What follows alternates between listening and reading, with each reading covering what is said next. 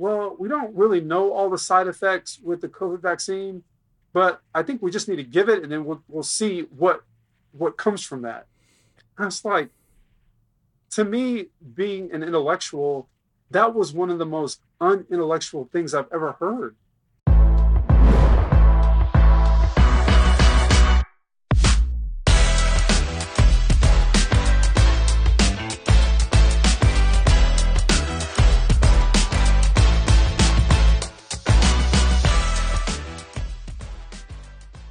Well, hello, everyone. Rebecca Hardy, president of Texans for Vaccine Choice here with another episode of TFVC Shock Collars.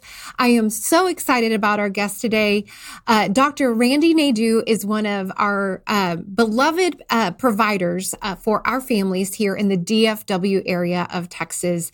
And so many of our families know him. To know him is to just love of what his office stands for, what he stands for, and what he's trying to do to really build a healthy child population here. So I'm just going to kind of hand it over to Dr. Naidoo to introduce himself, to give his bio and kind of why, tell us your story. Why do you care? Who are you? And why do you care about providing patient-centered care to your population?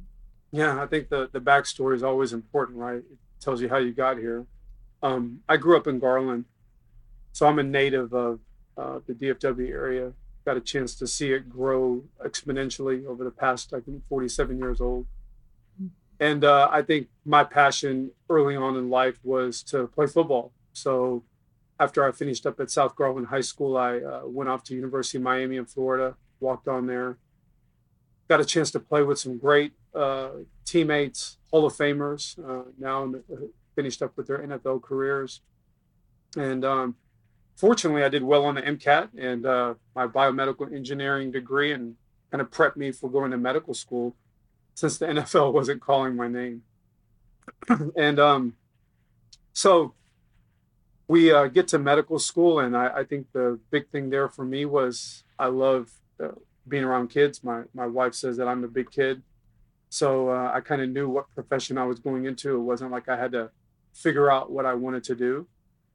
And I was very fortunate during that time that I got a scholarship through the Air Force, through the Health Profession Scholarship Program.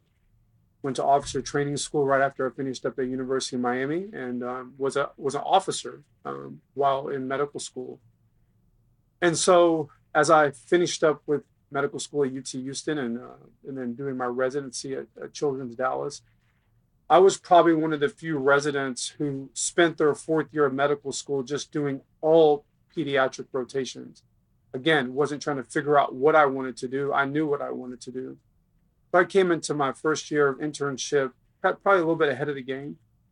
And I think one of the things, and we could talk more about this, but residents really get trained in a much more like hospital type of setting.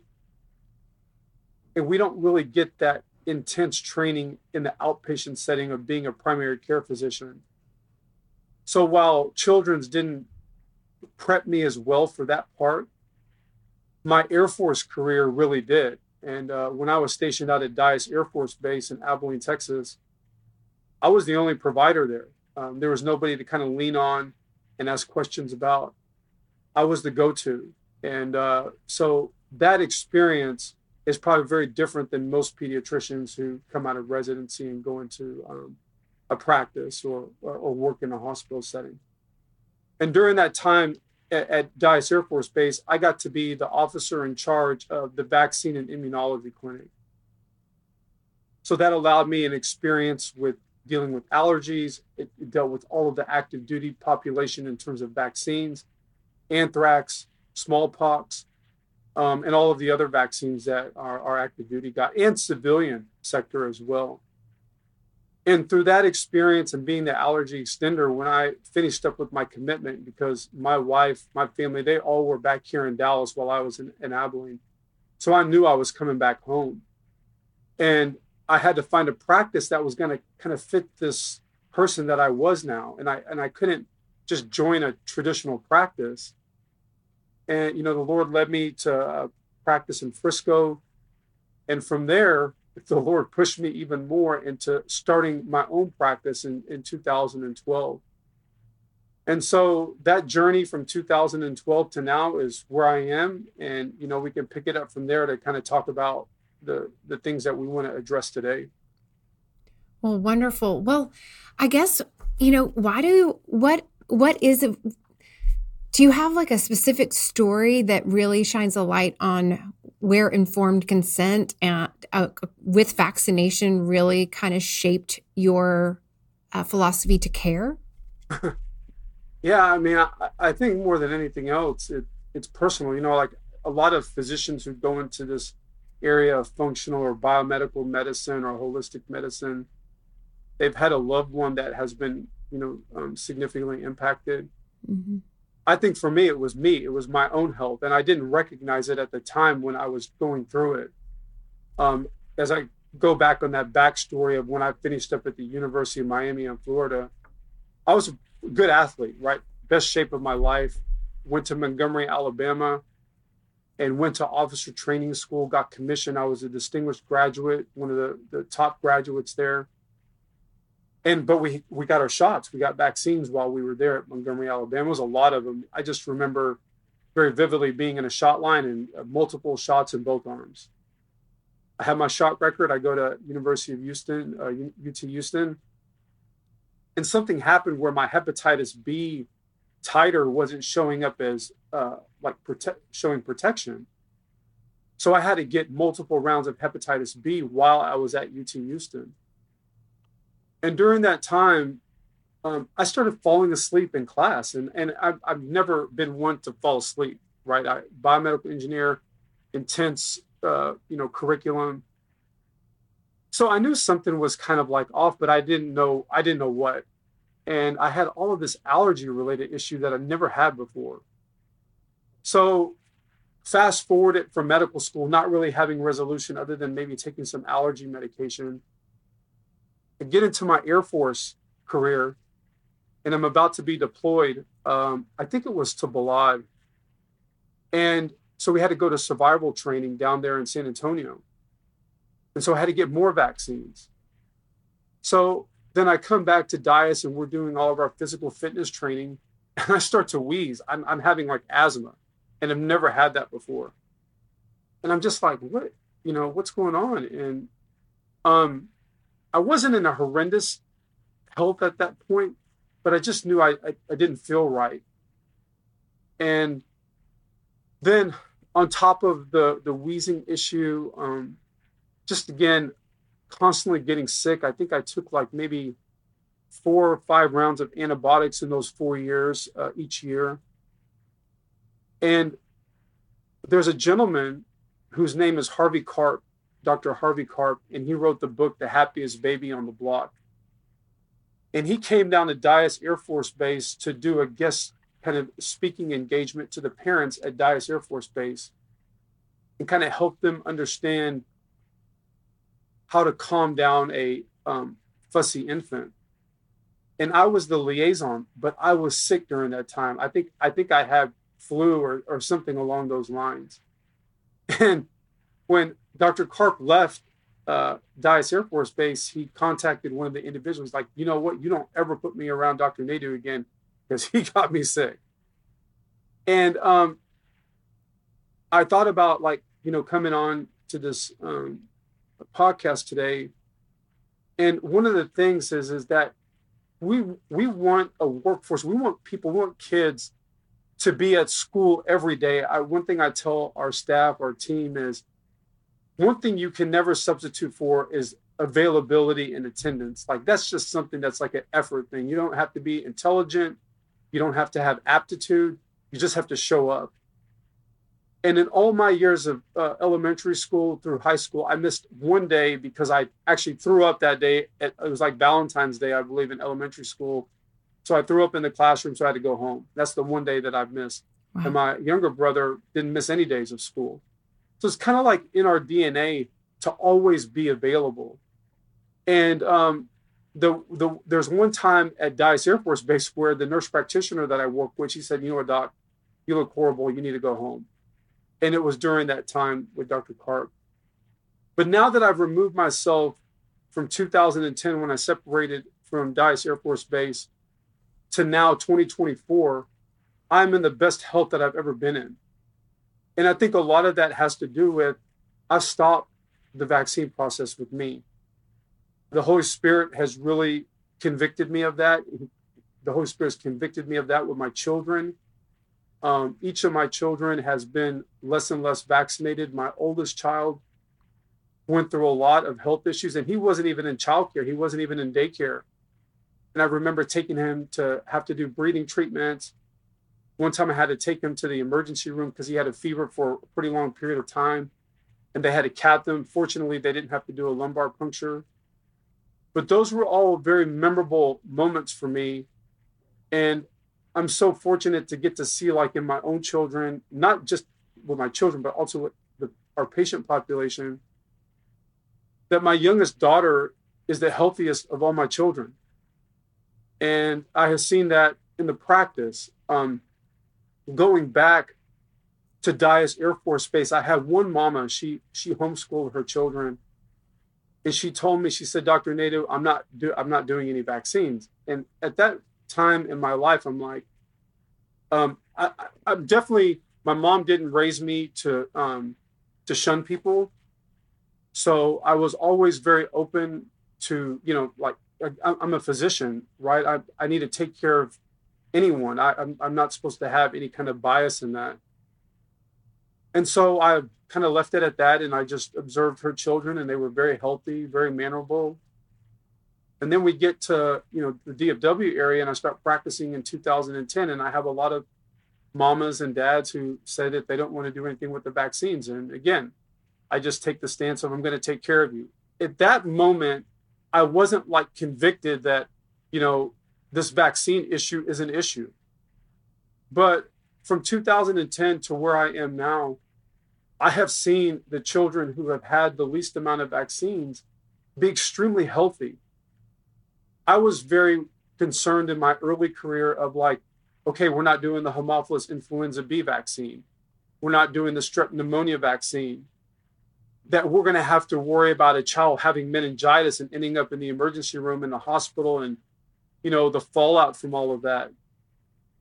And that wasn't happening. I wasn't seeing that. So those things really like kind of convicted me and made me continue to ask questions since about 2010, probably a little bit earlier than that.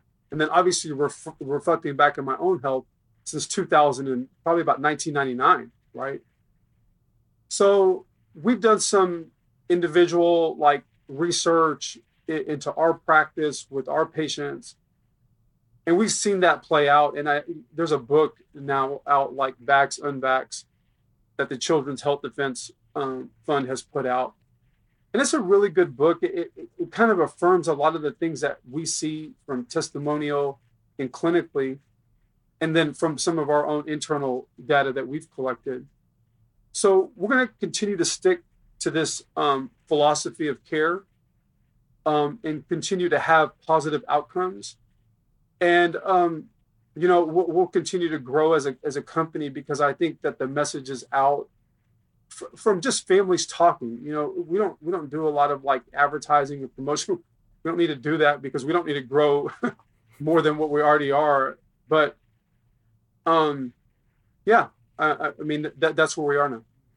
It's funny because if I hear one complaint about your practice, it's that y'all are too busy, and it's like, okay, this is a good problem to have, right? I mean, that's but it's it's yeah, it's the challenge. It's a challenge, correct? Yeah, right. Well, let me ask you because we get doctors reaching out to us a lot saying, I'm afraid about the Texas Medical Board. If I start, diving into this or if I start writing exemptions, tell me about, like, if you can just speak plainly, have you had to deal with the Texas Medical Board, the TMB, and what was the outcome of that? We had one occurrence of a vaccine-related issue, and again, God willing, thankful, the attorney that we had, and who helped me in other situations, like with my religious exemption for vaccines. We moved past that because I think the main thing, again, we live in a great state in Texas with the philosophical exemption and the medical exemption. We really want the discussion to come from the family, right? And so if the family makes the decision, they make the decision, right? Now, we have some situations where we feel like if a parent wants to do a real standard schedule of vaccines, which really is not the norm because most of the families that find us don't want to do the standard schedule. But if they do, we try to do things extremely slow, and space everything out. We try to do just one vaccine at a time. We don't carry any combo vaccines other than the MMR and the DTaP, because the combo vaccines have an exceptional amount of aluminum in them, so we avoid those. But I think when we do that, coupled with some of the other genetic testing that we do, allergy testing that we do, we really try to tease out those patients who won't or who are not responding well to the vaccine process. And we try to tell the parents this is something that we have in our internal education with our providers and our practices. Pediatrics in the first 2 to 3 years of life is a lot of like what I call the mundane things. It's like ear infections and it's coughs and it's sore throats and it's picky eating and it's skin issues. And I think in the traditional medical model, we look at that as kind of like one silo, but then we look at vaccines in this other silo, but we never think whether all of those issues that that patient is coming in with are interconnected. And so I try to train the providers to think that way. And so when we see a patient who's really, really ill, who's constantly coming in for appointments, we talk to the parents about, hey, maybe we want to slow down that process. And one of the things that I've learned as the officer in charge of the vaccine clinic and looking at immunology a lot more, there's a real gap in what we understand about what's happening with our immune system when we get a vaccine and all of these boosters. I don't know all the drivers behind how the booster regimen came upon us. But when you look at the package inserts that have the studies on titers and antibody response, you get pretty good antibody response with just one dose of a vaccine, right? So we don't want families to leave thinking, oh my gosh, I didn't do these 3 doses or these 4 doses, so my child is like not protected. We try to educate families about the subsequent booster doses are maybe to help protect you as you are getting older, maybe into the elementary school years or the junior high years or the high school years and beyond. So maybe if we looked at really spreading out those vaccines, then we're actually maybe being more effective in how we're protecting the patient long term to some of these vaccine preventable illnesses as well. So that's a whole nother aspect of trying to slow down the process.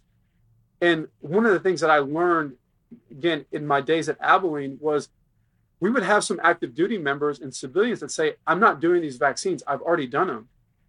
And we would check titers on them. And hepatitis B was one of them that they didn't have protection. Or polio was another one that maybe they didn't have protection. So I think that there's something to also be, elucidated in all of the stuff that's happened with vaccines is how many adults that are out there walking around and don't have protection to some of these vaccine preventable illnesses. And are they okay? Is it not a population that we're going to, look at?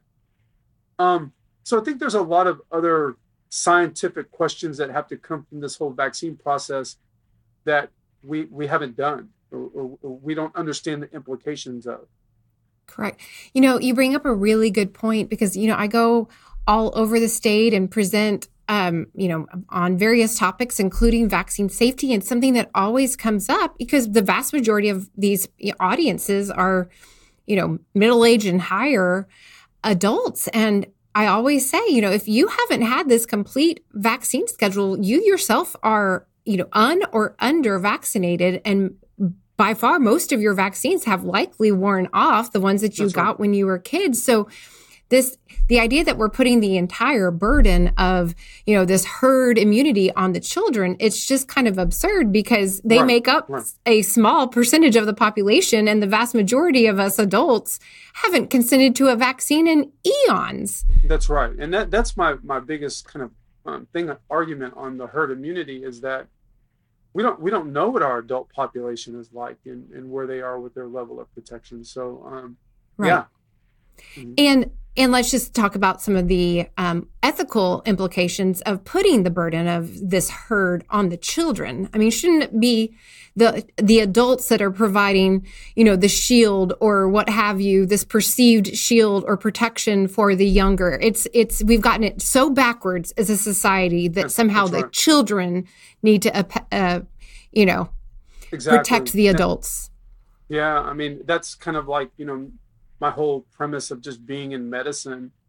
I feel like the Lord has really told me to be a protector of children more than it is about medicine, right? Like we need to be an advocate for the child because they don't have a voice. And if we don't speak up for them, again, you can see with COVID, there's been just a huge backlash, but the adults have a voice and children don't. And since this 1985, the National Vaccine Injury Act, it's just, I looked at my shot record when I was a child back in 1976, and I think I had a couple of DTaps, and I think I had a polio and maybe an MMR when I was a little bit older. But my mom kept my shot record, I had maybe 7 vaccines when I was a year of age. These children now, when they're coming through the conventional medical model, they're having somewhere between 35 to 38 total vaccines. We're not talking about the jabs. We're talking about each of those vaccines in that jab, right? Each of those different antigens. And it's a lot. And it's not even about the toxins. I know people speak about the toxicities of vaccines or the mercury or the aluminum and those things. But I think there's an implication of what we are doing to the immune system. And there's been some really interesting discussions that have come out, like Bert Vanden Bosch, Dr. Yeadon, and this lack of completely understanding the immunology and what it is doing to our other organ systems. That's the travesty right now in vaccine research. And I think that we have the technology to look at these things in real time to understand, like, hey, if we give a vaccine, what's happening in the brain? What's happening to the heart? What's happening to the kidneys? What's happening to our skin? But I don't feel like that literature is available for us as physicians to be able to go through. And that's the gap. That is a gap. For sure. Well, let's switch gears a little bit and talk about the financial incentives that we spoke last week a little bit about this, and you even walked me through, kind of the reimbursement structure of Yeah. a fully vaccinated child versus a child that comes out of a well baby visit with you. So talk about a little bit, and you can get as in depth or not or high level as you want, but the financial pressure that you are under to Mm-hmm. avoid true informed consent and a high, a Yeah. compliance rate. You know, again, thank God that I'm able to quote unquote be sovereign as a physician and have this medical practice. Um, I think that's one thing. If other physicians are watching this podcast, is to not get caught up in like selling your practice to a big hospital network or big medical group. It's a challenge, right? It's a challenge to be the business person and the medical person. But I think that onus of responsibility for us as physicians is extremely important to be involved on the business side. You might not be the greatest. You're going to make some mistakes. You may not even make the most money. But the most important thing is that you can look yourself in the mirror and know that you're doing the right thing by the patient and also by you. I think, and I had a good conversation with another physician that is, looking at joining the practice. I think that the burnout of physicians is not so much that we're working really hard and long hours. It's that we're not really getting to practice the way that we want to practice. Like we're not seeing the healing. we're not seeing the positive benefit of being a physician. It's just constant sick care. It's constantly seeing a parent tell you, like, my child's not well. They come back and see you again, they're not well again. Well, I don't know what to do. Let me send you to a specialist, or let me refer you. And it's very pessimistic, right? It's bleak. And so one of the things that has been the most rewarding at Shine, outside of the financial component, is just seeing kids come in and the parents saying, the kid's okay. They're not, they're doing fine. We don't need a specialist. We don't need any medications. We don't need a prescription. But to speak about the financial part, I've thought about this a lot being a small business owner. And I think one of the most challenging things for providers is the amount of debt that we come out with when we get through with undergrad, in medical school, and then, we get paid some in residency. And I think that a lot of physicians have to make choices on how they can pay their bills. And I'm very fortunate with my Air Force scholarship that I was really able to mitigate a lot of expenses with my medical school tuition and board. And so I'm very fortunate. I did, again, it's hindsight, but to look back at that, that allowed me to kind of create some freedom and flexibility in some of the decisions that I made. And so as a physician, when you do get into the practice now, when you are finished up with residency, you probably, to be the most ethical provider, you're going to have to live very humble. You can't have extraordinary expenses.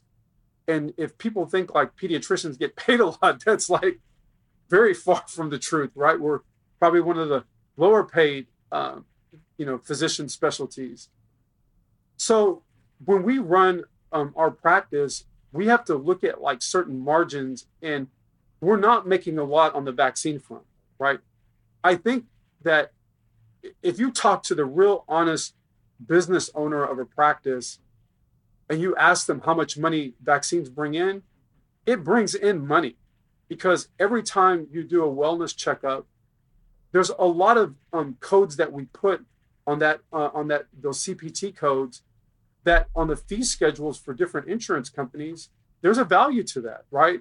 So if I have a 2-month-old visit, and let's just say I have a parent who doesn't do any vaccines at all, and I compare that bill to the child who has gotten the rotavirus, has gotten the Haemophilus influenza B, has gotten the strep pneumonia, has gotten the polio, has got the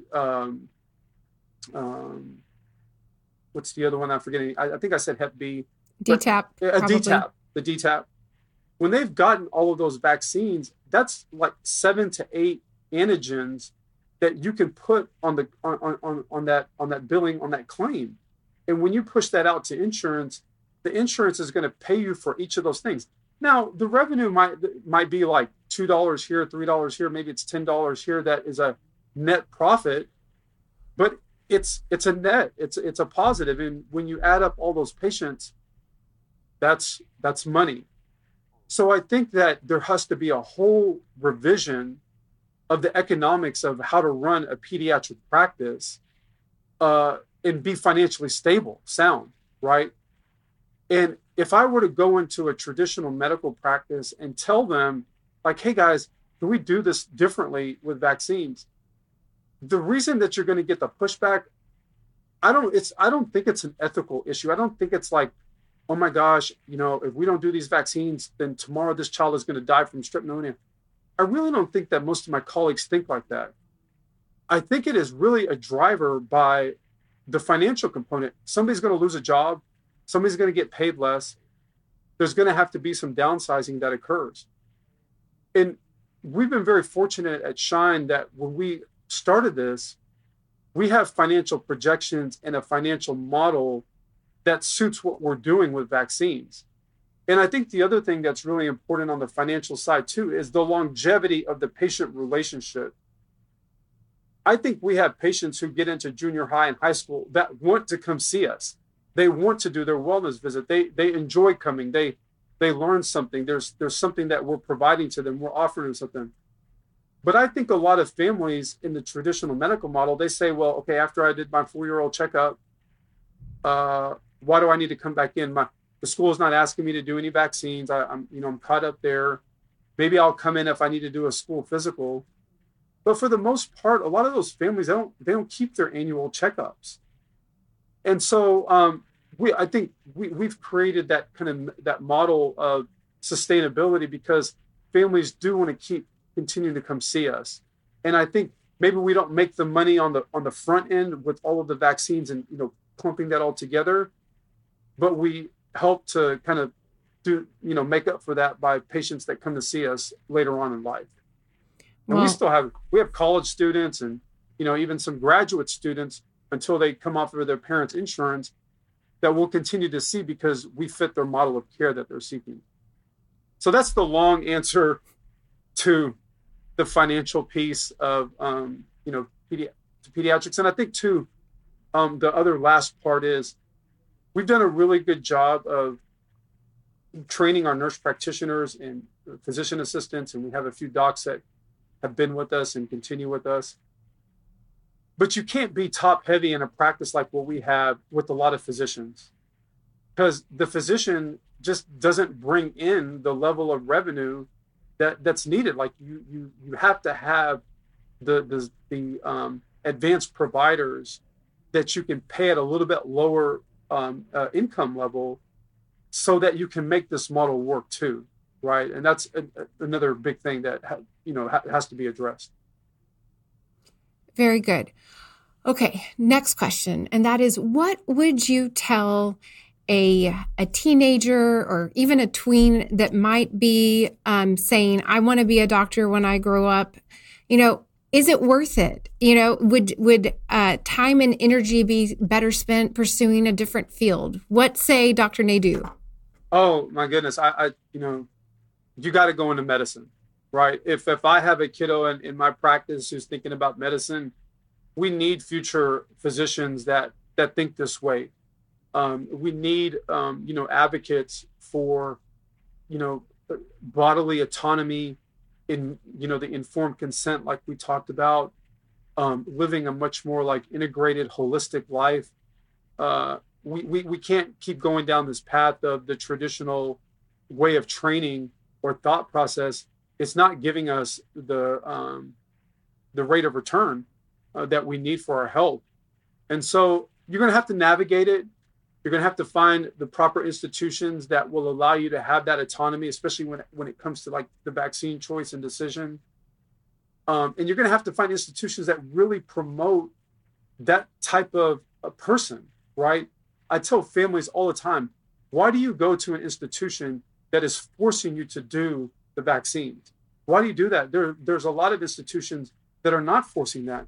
So you need to put your economy into those institutions and allow them to grow because those are the individuals that really care about humanity, right? And so I think you can navigate it. It's going to be hard, but we can do it. I tell my daughters all the time, we can do hard things. And, I talked to a nurse practitioner that had graduated somewhat recently in the last, 4 or 5 years. And, she managed to get all the way through all of her studies without getting any additional, she was fully vaccinated as a child, but she said it was very hard, but Yeah. that it was Right. worth the battle. And, she just kind of went into every day. I mean, That's right. unfortunately, she didn't have the luxury of being able to choose a program that was maybe a little bit more accommodating to, individuals' sovereignty. But, so she kind of just had to grin and bear it for, Yeah. a good number of years and said, every day it was like walking into battle, but she stood her ground and was able to get to the other side. And now she has a beautiful practice and is able to practice how she wants. That's And awesome. it's terrific. But, Yeah. it is one of those things that I think if you can just either one, find a program that is, to your point, that is, accommodating and understanding and actually wants to promote that kind of health is That's right. ideal. And if not, you just have to kind of say, we got to suffer through and, potentially have some battles and, have to, do hard things, but it'll be worth it on the other end. That's why I love, First Liberty and what they're all about and how they've really tried to protect the interest of, individuals. who are going through this. And I think if we can have that confidence of knowing like what our rights are and what we can do with those rights, then we can affect that change, right? Because yeah, I always say, if God before us, who can be against us? So I have to stand on that. Amen. Yeah. Well, let's talk a little bit about a specific new, I don't even know if I want to call it a vaccine, but the CDC has added it to their childhood vaccine schedule, the new RSV shot for newborns. I've already received reports that there's some hospitals that are giving it on day one with the hepatitis B shot. So tell us your thoughts about the RSV jabs and how they may differ from other vaccines. Yeah, I'm not going to sit here and speak from the rooftop like I'm the most knowledgeable about this one yet. There's the Synagis vaccine that used to be out for our NICU population that had, chronic lung disease or congenital heart issues, and usually that shot series was done during that first year of life when they depart from the NICU. And I have to refresh my memory on the inner workings of the immunology for the Synagis vaccine. But when I did my most recent research on this new vaccine, this RSV, I don't understand how it got the term vaccine because it looks like it's monoclonal It antibodies. is. And so I'm, all the way things have gotten changed in terms of definition and what it means to be immunized. Obviously, when you talk about like doing a vaccine, you're promoting your own body's immune system to help fight that particular antigen, right? So if you get infected, then your immune system can mount a more appropriate response. But with monoclonal antibodies, you're not doing anything to your immune system. It's just you're giving a medication, right? Like you're giving an antibiotic, for instance. So I don't know how it falls in that category, and that's again beyond my pay grade. And yeah, I think for me, kind of in my intellectual journey as a physician and a constant like learner, I have been baffled by some of the comments that were made during COVID when I think it's ACIP were meeting and convening. And I learned a lot of this through Dell Bigtree, on the high wire in some of his broadcasts. And then it kind of took me down the trail of like actually going to the CDC site. But it's just very bothersome about how some of these vaccines just get approved. It's like just yesterday, I can remember a gentleman saying, well, we don't really know all the side effects with the COVID vaccine, but I think we just need to give it and then we'll see what comes from that. I was like, to me, being an intellectual, that was one of the most unintellectual things I've ever heard. And it was really heartbreaking, disappointing. And it just made me, again, think about like, where do these recommendations come from? Who's giving the recs? How much research is being done? Where's the data? What does it look like? And I think the really smart people in medicine, the really, really smart ones, they're the ones that kind of know that, hey, something's wrong and we need to fix it. But it's the ones that are just like got their blinders on, are the ones who are not the intellectual. They don't want to think about things. And I'm very thankful, blessed, my mom, dad, maybe my genetics that I've been allowed to be able to think a little bit more. So God bless the critical thinkers, I say. yes, yeah, The thing we hear a lot when somebody reaches out to Texans for Vaccine Choice and they're saying, I need help finding a provider. I mean, the list of things that they have suffered at.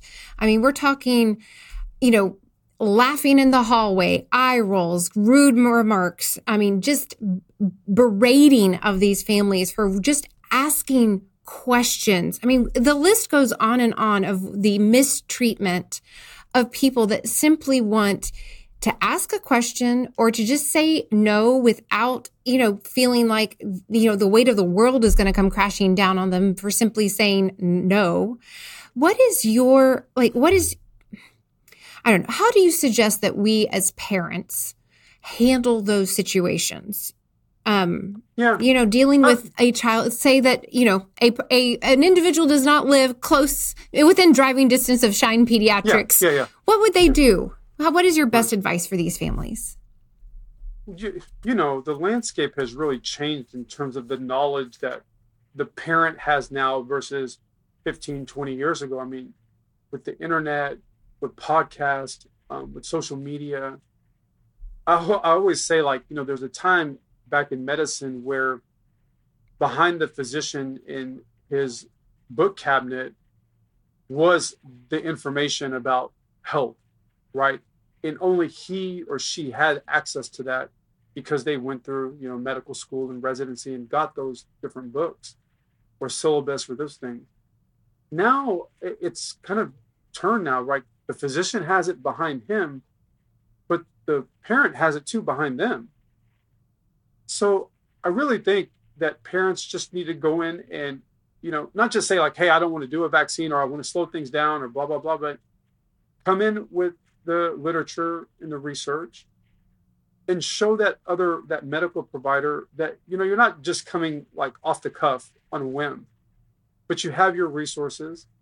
And hopefully that medical provider will have the humility, and some of them don't, right? I mean, as we just talked about, the non-intellectual, the physician who's just going to kind of, just do things. There's some docs who they'll practice the same way from the day they graduated from residency to the day that they stop practicing, right? There's no like increase in the learning curve. But if you have a doc who's a learner, and wants to partner with you, then I don't think that there's going to be that tension. Now, there's those other factors we talked about on the financial side, right? So you may have a doctor who's really open to caring for you that way, but they get the pressures behind them, from the bean counters or the person who's running that business and saying, hey, we there's no discussion here. You got to do these vaccines during this time because we're losing X amount of money. But I think that's you have to have that discernment as a parent if that is a situation that is occurring.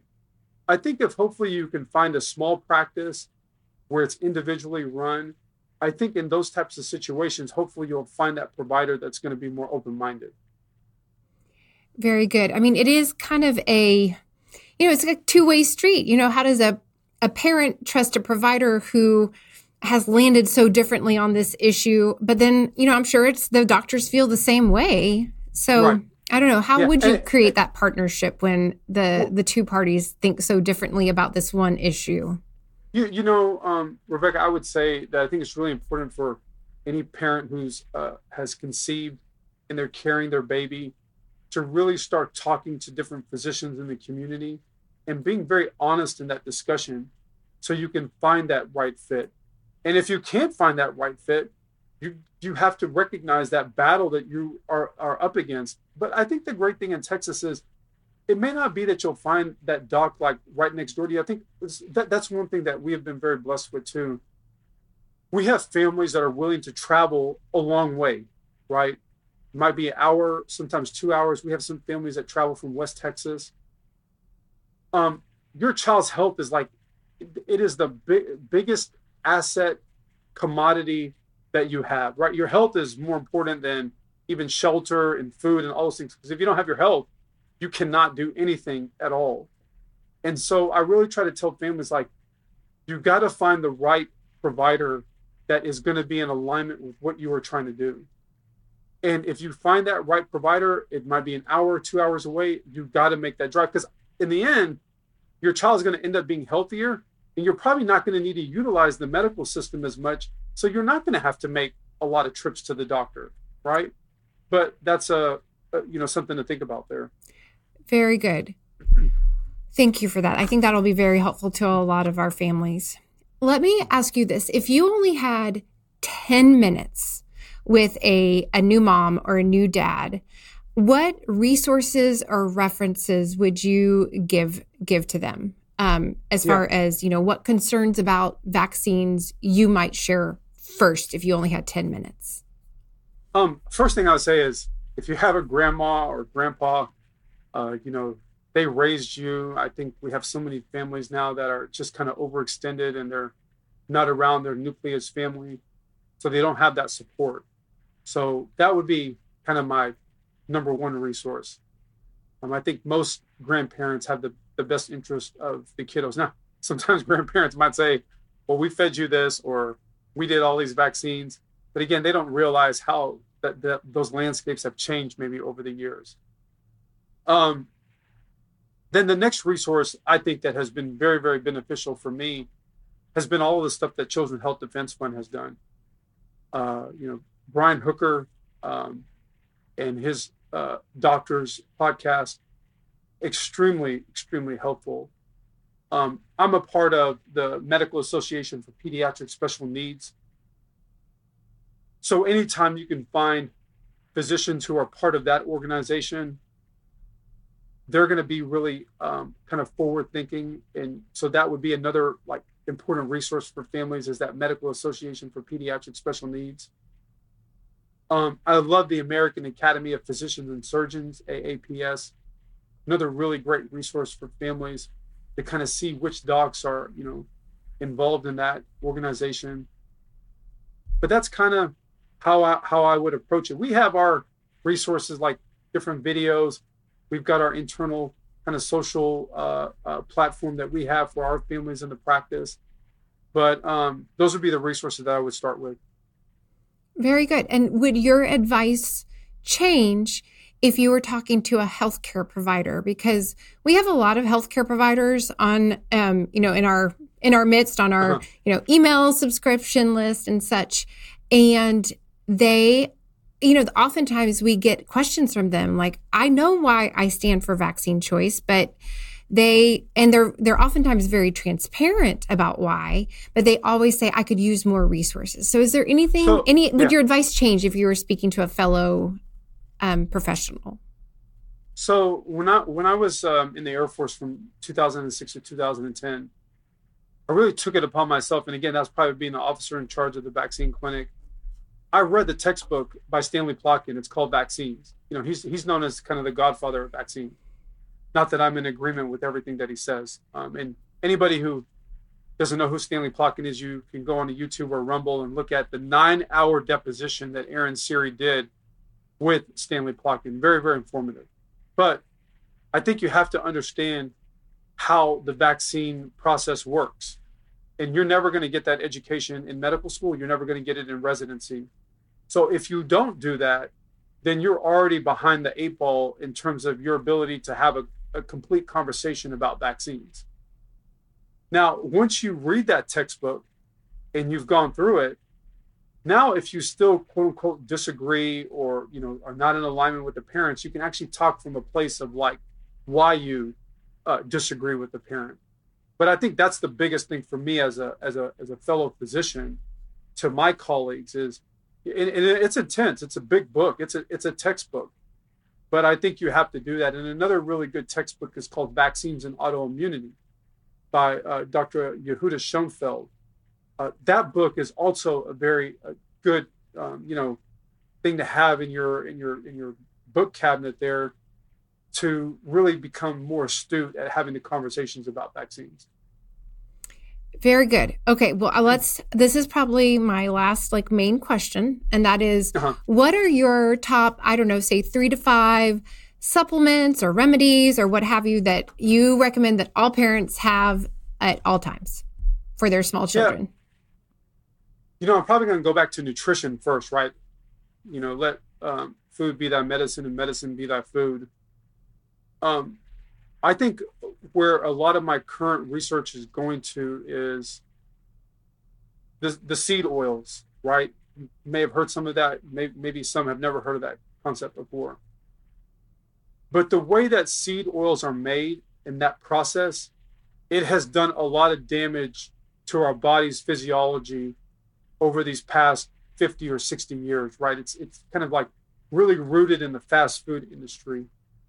So just as we talk about like the tide is changing with vaccines, the tide has to change in the fast food industry to make sure that we're pushing these companies to make better decisions about the quality of oils that are being used. I didn't even know like McDonald's used to make their French fries in tallow.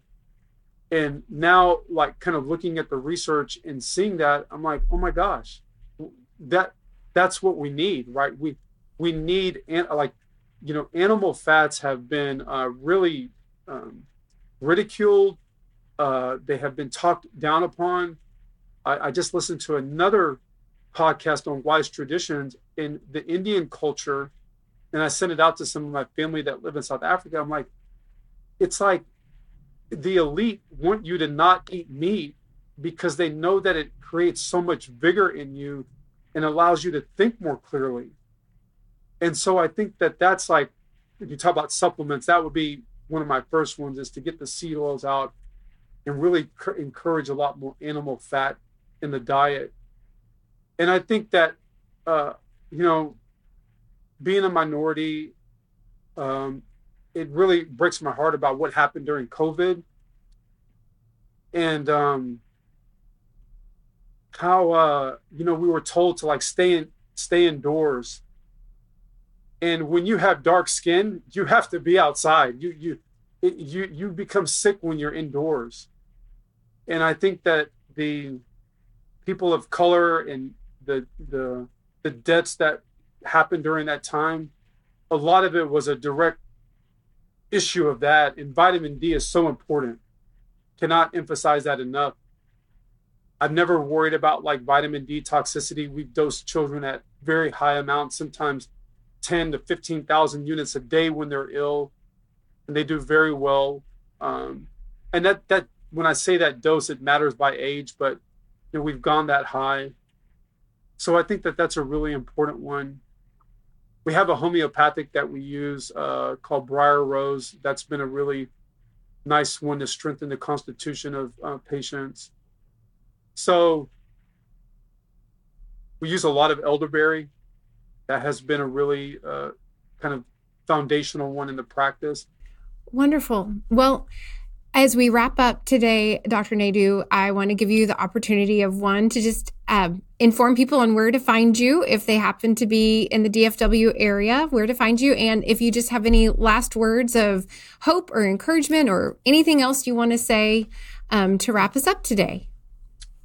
Yeah, so our office, we have the location in Richardson and Fort Worth, and God willing, we'll have one in the Prosper area, and we're continuing to grow. I mean, I think that's the one thing that again the Lord has really put on me is to not stop growing, because we never want to be a practice that says like we can't see you, right? And I think that hurts our staff some, and I stress them out because I say like, no, we can't turn parents down. But Dr. Naidoo, we don't have any appointments. We don't have any. Well, we got to figure it out, right? Like we're gonna continue to evolve and figure that out. But the one thing that I'll leave parents is, and it's like me being a parent with my three kiddos, is I see this more with moms, but I think dads have it in them too. They just don't talk up as much. But when you have that kind of like thing in you that says like something is wrong, like it's like an instinctual thing, you don't feel comfortable. You need to move on that, and don't feel bad. You may not have all of the education. You don't know why you feel that way, but make sure that you tell your provider, ask those questions. And I think the last thing on that is, and we've had this happen a couple of times. When you're like really in disagreement with the provider and your child is really ill, don't just leave and go call it AMA. It just creates a lot more tension, and CPS and stuff gets involved in that. I think you really have to like dig your heels in and just be there in those moments and say like, if you really don't agree with something and you don't want your child to have a certain kind of intervention, you've got to find a way to.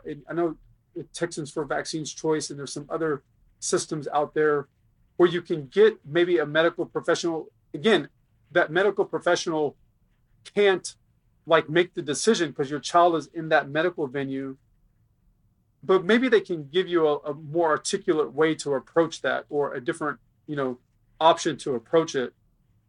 But you don't want to just take your child and leave. In their eyes, your child is really ill. It can create a lot more complexities. So that's kind of the things that I would share, closing out. Wonderful. Well, this has just been just a delight. We are so thankful for our Texans for Vaccine Choice is very thankful for our partnership with Shine Pediatrics. We were honored to partner with you in your open house when you launched your Fort Worth, satellite office a couple of years ago, and would love to help you out if we can when you are ready to launch your Prosper office. And we're just so thankful for the very thoughtful and patient-centered care that you have provided for so many years to so many families. You are a treasure to us and to so many, and we just wish you the best and all of God's blessings. Amen. Thank you so much, Rebecca, for all you do. People don't really appreciate sometimes my family's in the practice of how instrumental TFVC is in what you do. And we want to make sure that we continue to impress upon our legislators, the people, that make the decisions about how important this issue is. Yes, sir. Thank you so much. Thank you. Have a great day.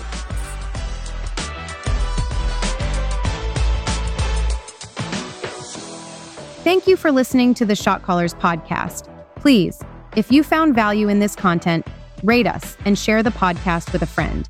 It's a great way to get the message out and to empower everyone to make informed decisions. Until next time, never forget, we are the Shot Callers.